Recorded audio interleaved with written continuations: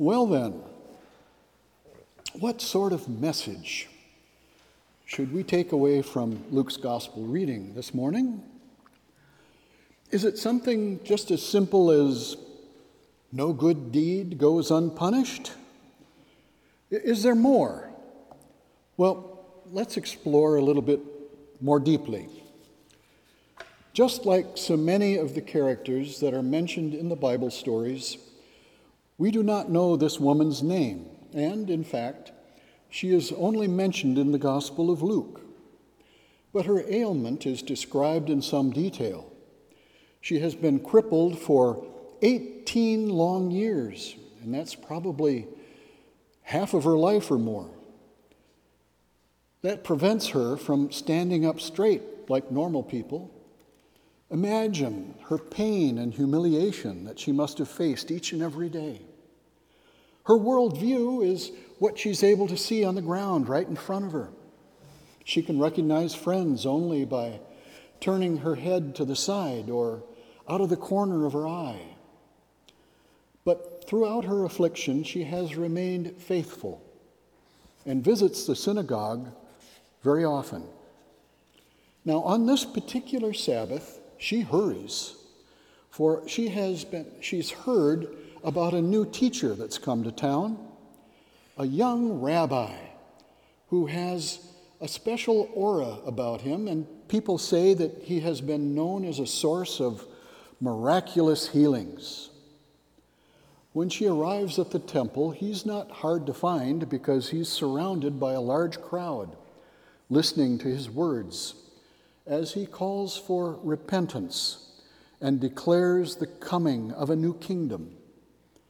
Eventually, she's able to make her way to the front of the listeners where our Lord sees her. He pauses his message and calls her to him.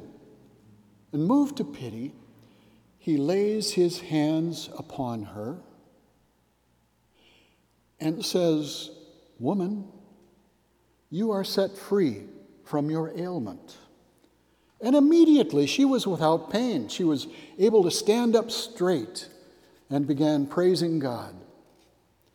No doubt, many of the witnesses were amazed, but of course, not everyone was impressed.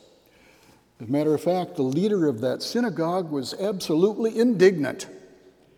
He believes that Jesus has broken the law by performing an act of healing on the Sabbath. Our Lord, of course, is not intimidated and calls the man a hypocrite, pointing out many small acts are performed on the Sabbath that could be considered active labor and have far lesser value than curing the health of this daughter of Abraham.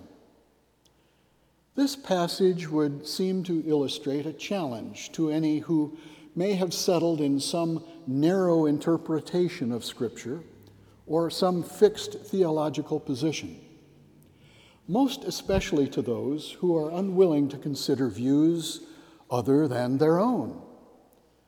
The gospel's central issue might seem to focus on the application of Sabbath rules, and specifically whether it is forbidden to heal on the seventh day.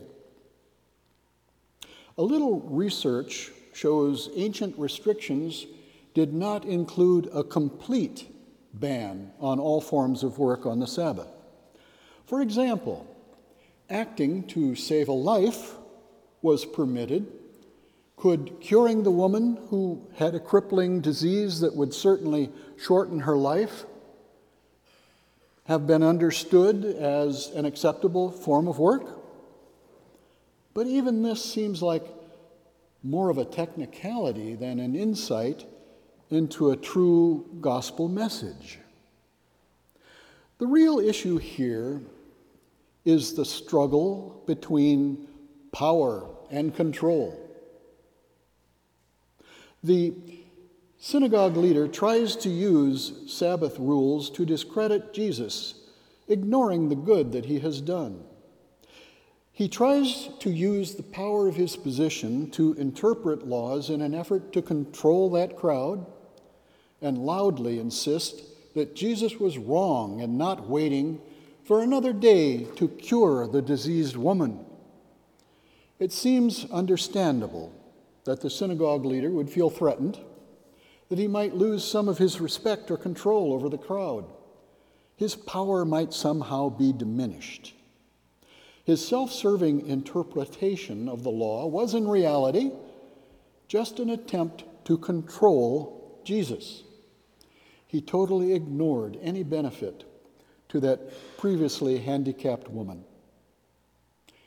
Today's gospel clearly shows us the tendency for our human nature to resort to methods of power and control to achieve what an individual with power wants or what he or she feels is needed. Examples of the employment of power and control have been apparent throughout human history. These methods are continually employed in our world today and are active all around us. We see them in use by corporate executives and political party leaders.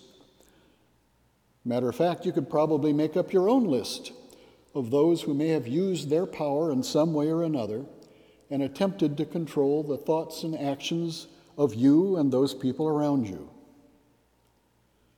But Jesus has shown us a better way to use power.